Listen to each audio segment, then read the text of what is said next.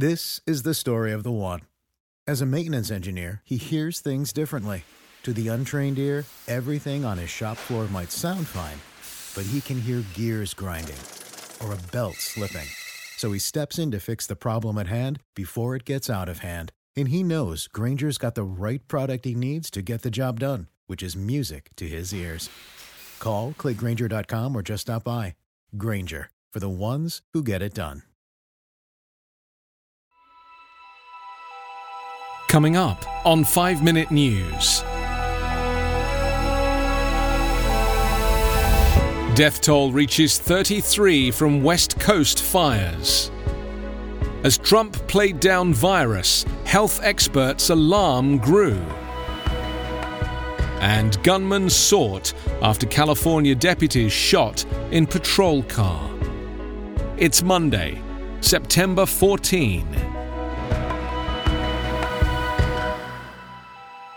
I'm Anthony Davis.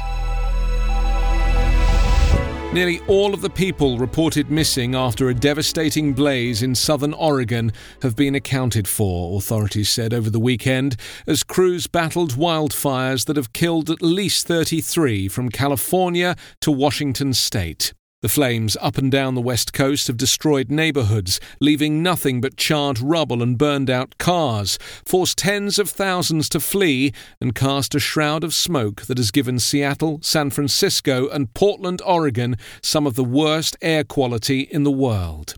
The smoke filled the air with an acrid metallic smell like pennies and spread to nearby states.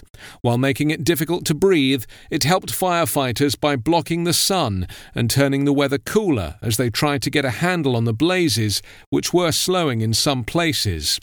But warnings of low moisture and strong winds that could fan the flames added urgency to the battle.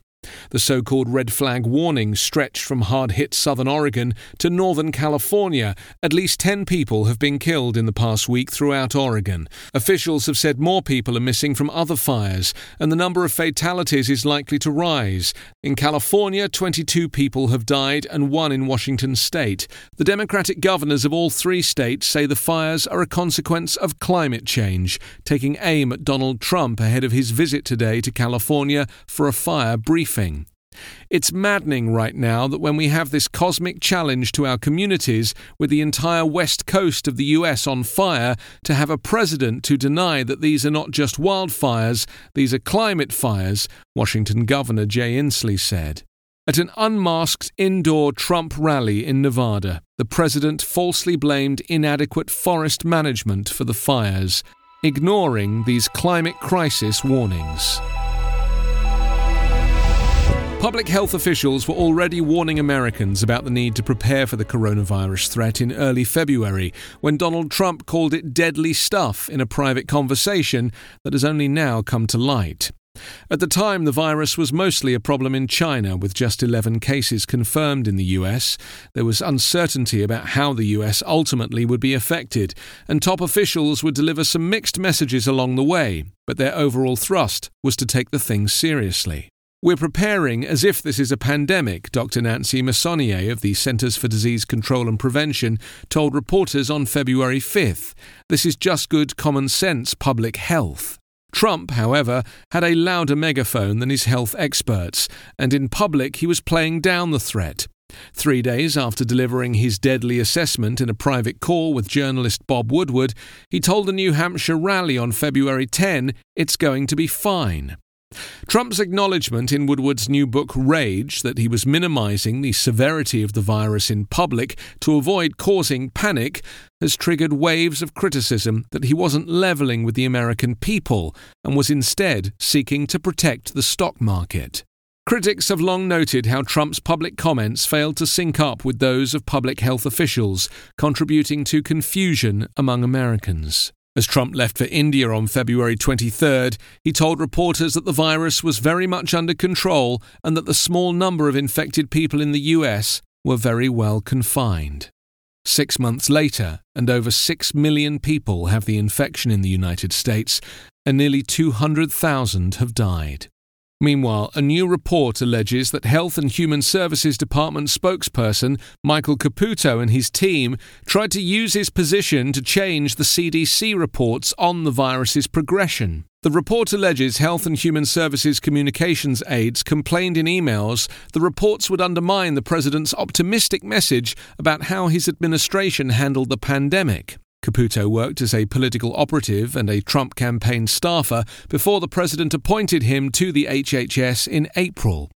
The report says since then Caputo has made substantial efforts to alter the CDC reports and even halt their release to be more aligned with the president's message and to give the impression the US is turning a corner on coronavirus as the election approaches.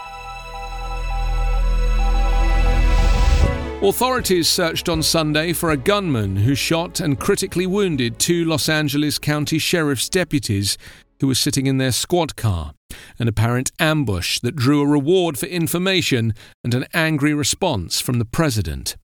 The 31-year-old female deputy and 24-year-old male deputy underwent surgery on Saturday evening. Both graduated from the academy 14 months ago.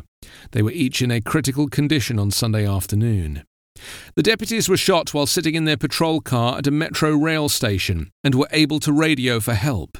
Sheriff Alex Villanueva, whose department has been criticized during recent protests over racial unrest, expressed frustration over anti-police sentiment as he urged people to pray for the deputies.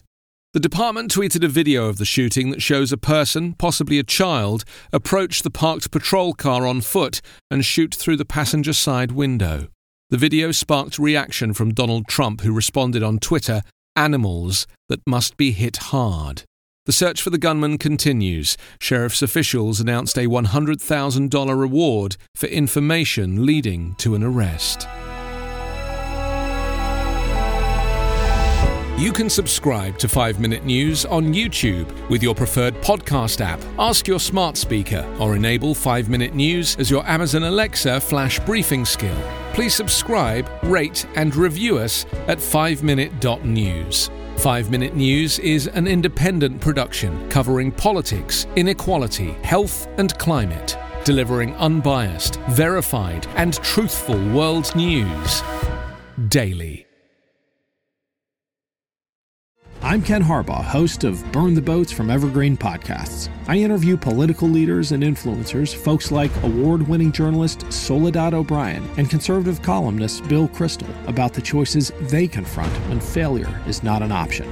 I won't agree with everyone I talk to, but I respect anyone who believes in something enough to risk everything for it. Because history belongs to those willing to burn the boats. Episodes are out every other week wherever you get your podcasts.